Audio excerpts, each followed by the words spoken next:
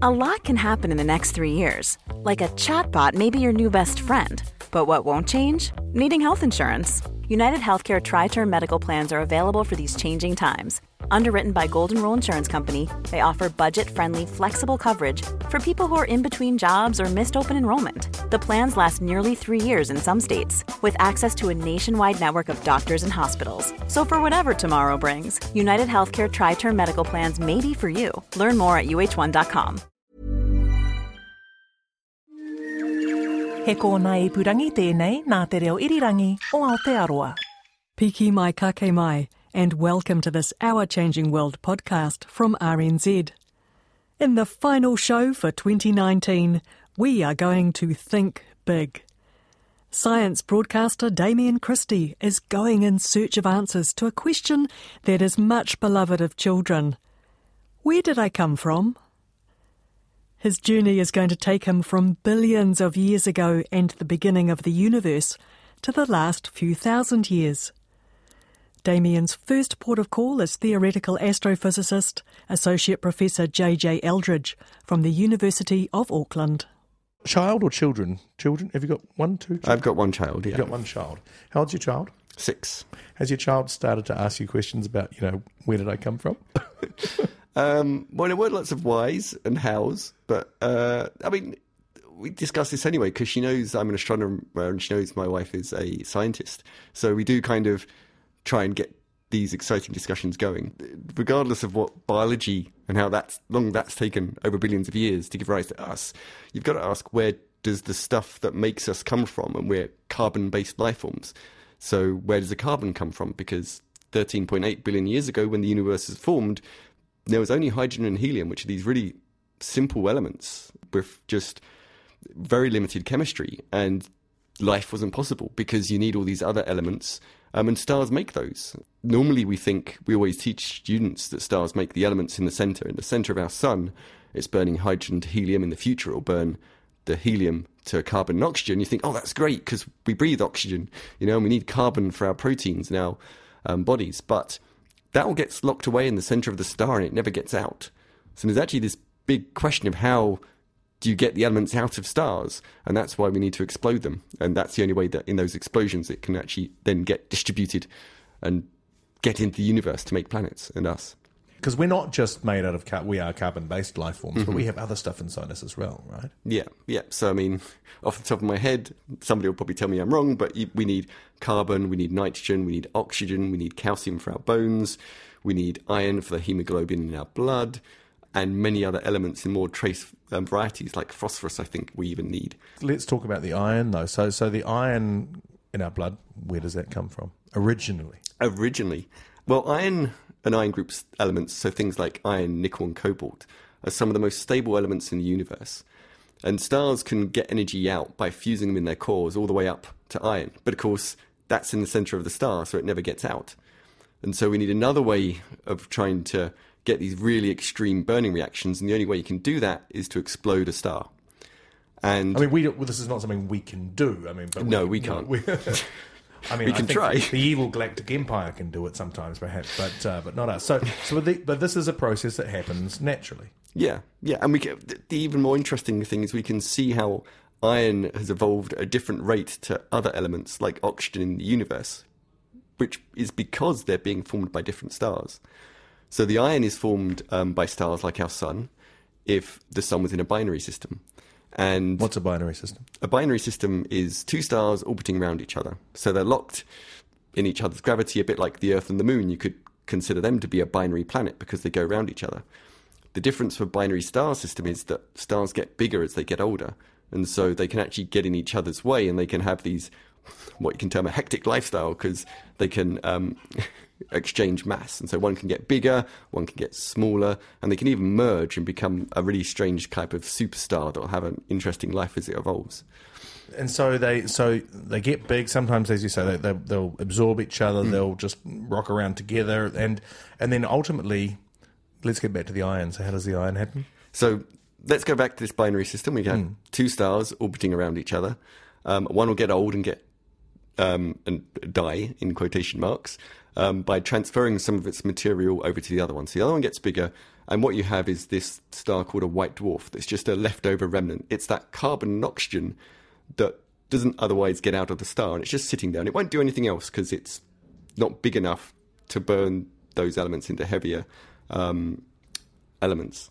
But then that companion which accreted the material, that carries on evolving, and that can actually get bigger, and that can transfer material over to the white dwarf. And that white dwarf, if it gets big enough and massive enough, about 1.5 times the mass of the sun, it collapses under its own gravity. And this is kind of interesting because lots of things do this when it gets too massive. And what happens depends on what it's made of. And because this white dwarf is made of carbon and oxygen, it collapses down and it gets to a point where the carbon ignites. So it's a bit like... burning coal. A bit like burning... No. Again, because burning coal goes to chemistry. Oh, okay. And so that's where you get your carbon, you react it with oxygen, and so it's just the electrons doing it. Right. With this, because you're smashing atoms and nuclei together, you get so much more energy. Millions of times more energy than you would do from a chemical reaction, which is why stars live so long. And why when this thing explodes, it can actually outshine all the stars in the galaxy for a few weeks. Which is amazing. You've got 100 or 200 billion stars in a galaxy, and yet one exploding star can be brighter than all those stars combined. Wow. And in that, all that carbon and oxygen, or most of it, gets burnt through to iron. The reaction is so intense and so extreme that you get basically almost a solar mass or mass of sun's mass worth of iron. So do you, for a moment, have you got an entire sort of almost like a Death Star, just to keep using the Star Wars analogy, a big sphere of iron sitting there? No. So it's these explosions... Because that would be a lot more picturesque if that was the case. Yeah. But you can imagine, because you like the Death Star analogy, right? Let's go back to the Death Star, and we see it exploding, and there's nothing left over. So most supernovae, there's always something left over in the centre. But with this kind of explosion, the entire thing explodes and expands, and as it's exploding and expanding, all that carbon oxygen is getting burnt through to iron. So you've got all this iron being thrown out at high velocities, and that's where it gets mixed into the next generation of stars, and where then in the future, if we see one today, you'll get planets and life forms hopefully in the future using that iron. So it's kind of more like, I don't know, a squillion ball bearings exploding, iron ball bearings exploding across into space. Yes, microscopic, nano-sized ball bearings, And then how does it end up inside us? I'm probably talking to the wrong person about that one, am I? I don't know. No, I mean, so it's all this gas in the galaxy gets mixed up of all the stars dying in all the different ways, and it all gets mixed together, and eventually something, maybe they get a shock from another supernova or something, that collapses down. And it collapses down, and it keeps on collapsing down until you form at the centre of this big cloud a very dense clump that's going to eventually become a star. But you also get a disk around that star. And that's where all the planets form.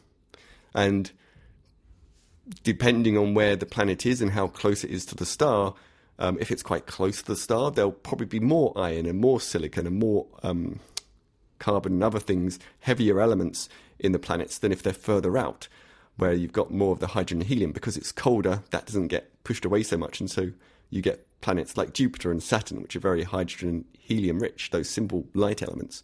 Whereas it's the terrestrial worlds like Mercury, Venus, Earth and Mars keep on to more of that heavier elements.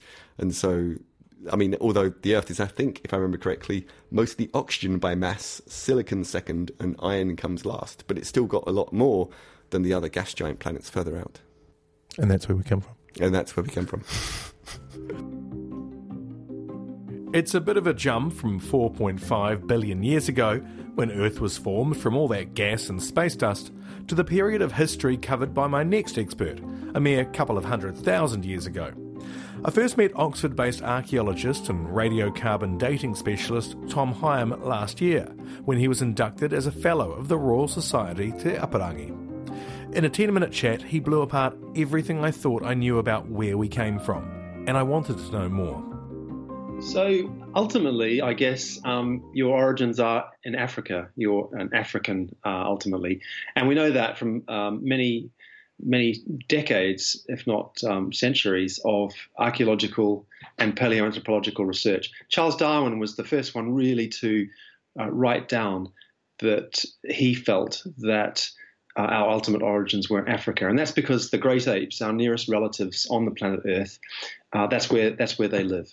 And so he suggested that if we're going to look for our ultimate origins, then that would be the best place to first explore our origins, and ultimately that has come to pass.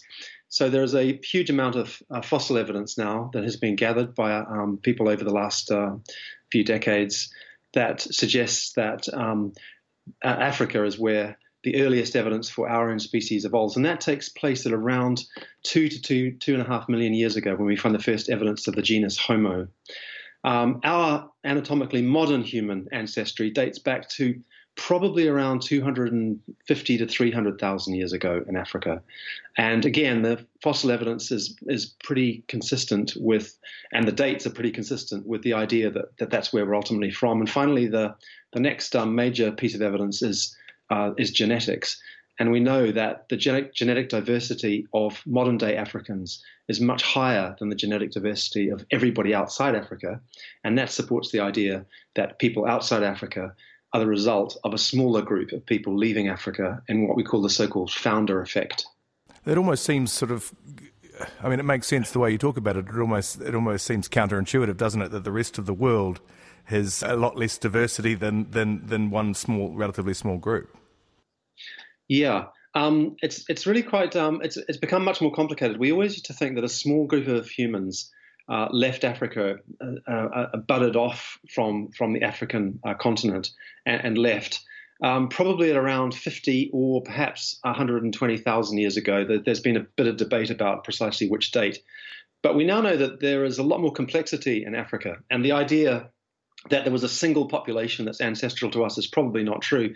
In fact, what happened in Africa was probably that there were lots of different groups of humans living in different parts of Africa, and it's a lot more complex than we thought before. There were periods where they interacted with each other genetically and culturally, but ultimately it was the case that a smaller group of people must have left, and we think that the main options that they would have had were to leave across the Sinai, the little peninsula that links Africa to Europe, or across the straits at the very southern point of the Saudi Arabian peninsula, the so-called Bab al-Mandab Straits. And so through one of these two ways, we think that humans moved out of Africa and into the rest of what we call the old world, into Eurasia. And the last few years have seen a tremendous increase in our understanding of when this happened. So we now have evidence just in the last few months that there must have been a much earlier exodus of humans, or early modern humans, up to about 270,000 years ago, because we have evidence for that in Greece. Some fossil remains were found in Greece. And later we have evidence for modern humans in Israel at two very important archaeological sites that were excavated early in the 20th century. And that's about 120,000 years ago. But the main exodus, the main group of people moving out of Africa probably was much later than that, between 50 to 60,000 years ago. And that's where we find suddenly a great diaspora of people moving into places like Australia, Southeast Asia. We think Australia was probably settled around 60 to 65,000 years ago. And there are other modern human groups that by that stage also in places like islands, Southeast Asia and Indonesia and so on. And there's possibly earlier modern humans that make it into China, although the evidence there is a lot more controversial. So you're saying some of this new work has only just come out in the last couple of months. So this is really still a very much, excuse the pun, but an evolving field. Yeah, absolutely. So the story of human evolution is really fast moving. And every few months, something else happens that just blows a hole in what we understood before, or adds a great deal more to what we understood before. So, for example, it's only in the last 9 years that we've discovered another group of humans that were living in the world. We call these archaic humans because they split off from our ancestors a very long time ago. So you can imagine them as, we know, Neanderthals. So you can imagine them as sort of close cousins of Neanderthals, and these are the Denisovans. So outside of Africa, when our ancestors moved into Eurasia, they interacted and met with these groups of humans that had been living outside of Africa for much longer. And these included Neanderthals in the west of Eurasia, Denisovans in the east of Eurasia, and probably other humans as well. So we had, for example, on the island of Flores in Indonesia, we had the hobbits living. So these are very small, about 1 meter high humans, Homo floresiensis. And earlier this year, another human species was discovered in the Philippines on the island of Luzon. And so at one point in the world, there were probably around 5 or 6 different human populations that were able to interbreed with one another. And of course, many people will know that we have that genetic legacy today. So people like me, for example, who ultimately come from Europe, have around 2.5% Neanderthal DNA. And people living in Melanesia, Papua New Guinea, have the same amount of Neanderthal DNA, perhaps a little bit more, but also Denisovan DNA. And so we're finding that in different parts of the world, this genetic legacy, which is a result of our initial movement outside of Africa and our interactions with human groups that were living in Eurasia, has led to what we are today, modern humans. I'd never heard this before, that we always assumed, didn't we, that humans had gone around, they'd killed everyone else that they met, as we tend to do, and that was it. But there was actually interbreeding. Yeah, this is the incredible thing. I mean, again, it's only in the last 10 years that this has been discovered genetically. Interestingly, there was some suggestions by physical anthropologists that some of the human remains that we find that date to, around 40 to 50,000 years ago had some evidence, physical evidence, that looked as though there was a degree of partial mixing between Neanderthals and us. And this has been now demonstrated by the power of modern ancient genomics. I'll give you one really fascinating example. In 2006, I was involved in dating a human jawbone that was found in a cave site in Romania. And it had a chin. So chins are one of the hallmark features of modern humans like us. We all have chins. Even infants have little chins, whereas Neanderthals don't. So this was identified as a modern human. So a colleague of mine identified some features, however, of the jaw that looked archaic, that looked Neanderthal-like. And so he suggested that it may actually be some kind of hybrid. I must say I was really skeptical at the time. But DNA evidence was obtained a couple of years ago, which suggested that the physical anthropology was absolutely spot on. Not only was there evidence for Neanderthal DNA in the specimen, but it was present in such large chunks that must only mean that there was a very recent ancestor, a Neanderthal ancestor, in the life of this particular individual. And so we were able to say that this person had a Neanderthal great-great-grandfather. So 4 to 6 generations before this person lived, or thereabouts, there was a Neanderthal ancestor.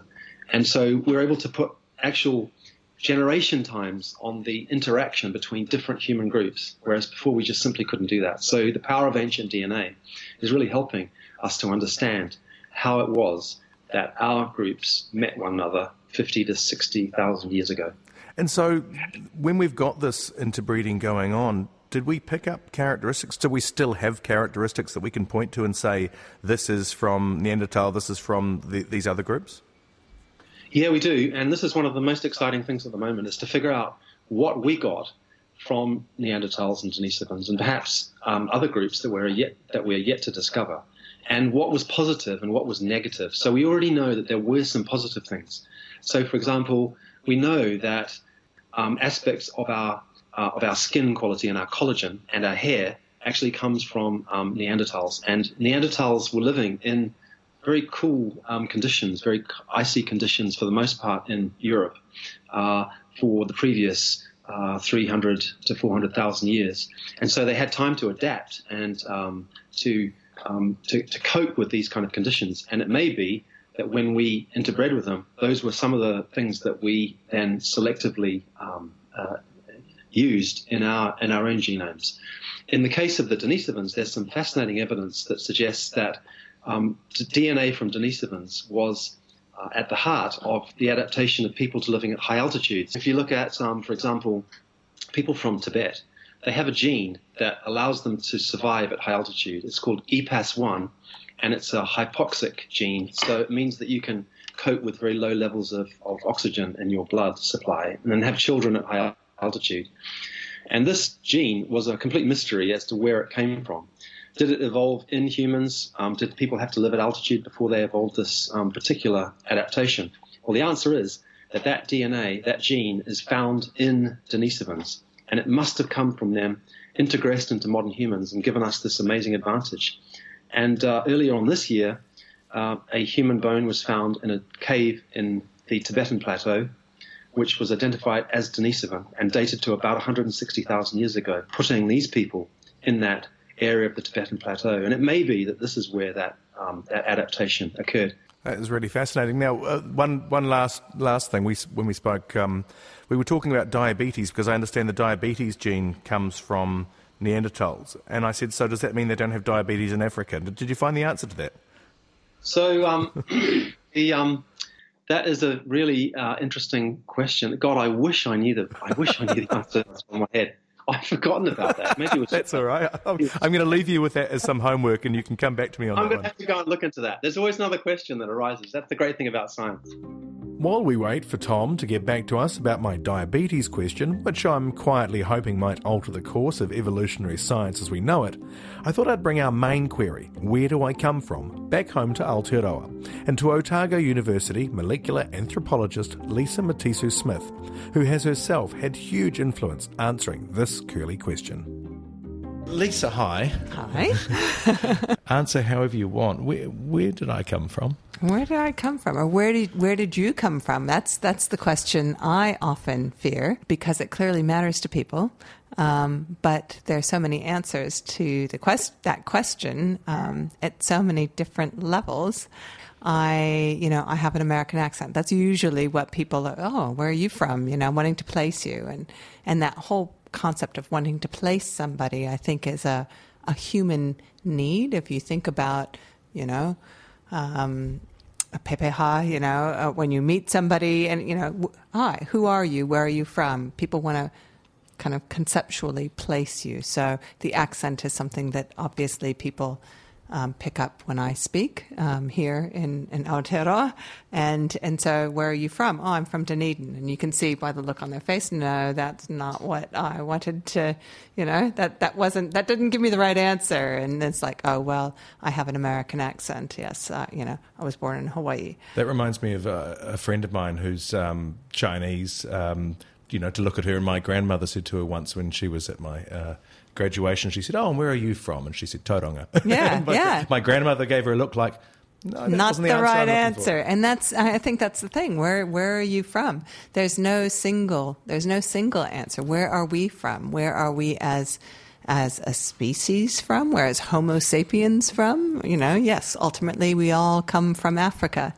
But, it really depends on the context. Let's talk, though, about the, one of the pieces of work that you're renowned for, which is actually relating to the tangata whenua, and how did people get here? How did the first people get here? How did, and you tell me about the work that you did with the DNA there. Yeah, so, I guess there's a how and from where. Those two questions kind of go together. So I'm a biological anthropologist. But I am an anthropologist by training. I use biological tools to understand human origins, and the work we've been doing on the settlement of Aotearoa and the Pacific ties back to that where do we come from question. What is the Hawaiki? And again, it's the same issue of how far back do you want to go? So we can talk about where is Hawaiki, from the stories. It is a mythological place, but we have been able to identify through the DNA of not only Maori people, but also the plants and animals that Pacific peoples carried in their waka. As they settled the Pacific, we can use those as markers to track the movement of the waka and therefore the movement of the people. Can you give me an example of that? So I started my work looking at Rattus excellens DNA, and Rattus excellens is known as Kiore in Polynesia. It's a rat? It's a rat. It is a different species from the European rats, Rattus rattus and Rattus norvegicus, so it does not interbreed with those other species. Rattus raticus. Rattus rattus. Rattus rattus. Yes, and Rattus norvegicus. That's the Norwegian rat and the ship rat? So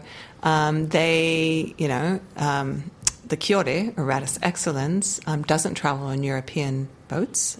It has completely different kind of behavioral characteristics. It doesn't like to get its feet wet. And it was transported in the waka intentionally. It was an important food item as well as a taonga. It had a lot of cultural significance. And in the same way that the British brought gorse and all kinds of things with them when they came here, Pacific peoples carried the plants and animals that were of cultural significance to them. So the kiore is one of those taonga. And I studied the DNA of the kiore from around New Zealand and was able to track them back through the Pacific to the origin of the kiore. So we could trace the kiore that were still living here on the islands, and the kiore living here are the direct descendants of those that were introduced by the first colonists. So we found out where they were coming from, and they were coming from the Cook Islands and the Society Islands. So Rarotonga, Raiatea, Tahiti, that group of islands. So we've identified the Hawaii, and it's not a particular place, but a homeland region that is the homeland for really all of East Polynesia. It's a homeland for Hawaii as well, and it's the homeland for Rapa Nui as well as Aotearoa. So there's a central East Polynesian homeland. Does the kiore live, is there a step before Polynesia? Yep. Does the kiore live in So Taiwan? that's the next. So we go, okay, so we can trace the kiore from Aotearoa back to Hawaii of the societies and the Cooks. We can trace those back to West Polynesia. We can trace those kiore back to island Southeast Asia. Interestingly, they do not trace back to Taiwan. They're not native to Taiwan. So while the languages, the Austronesian languages, which all Polynesians speak and a large percentage of Pacific people speak, can be traced back to Taiwan. And many people hear about the Taiwan origins for Maori or for Polynesians. That's only the linguistic data.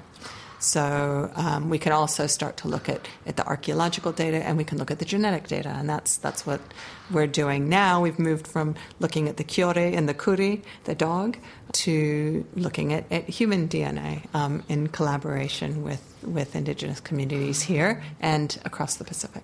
You're talking about sort of multifaceted ways of where did we come from. There is the DNA, which seems like the most sciencey way of looking at something, I suppose, in a way, right? And but then there's, as you say, architecture. There's stories. There's language. So how do you weave all these together to build a picture? That's the thing that's the most interesting and exciting for me, is that we as humans are complex, and we have complex cultures, and we make choices. We have some control over the choices that we make.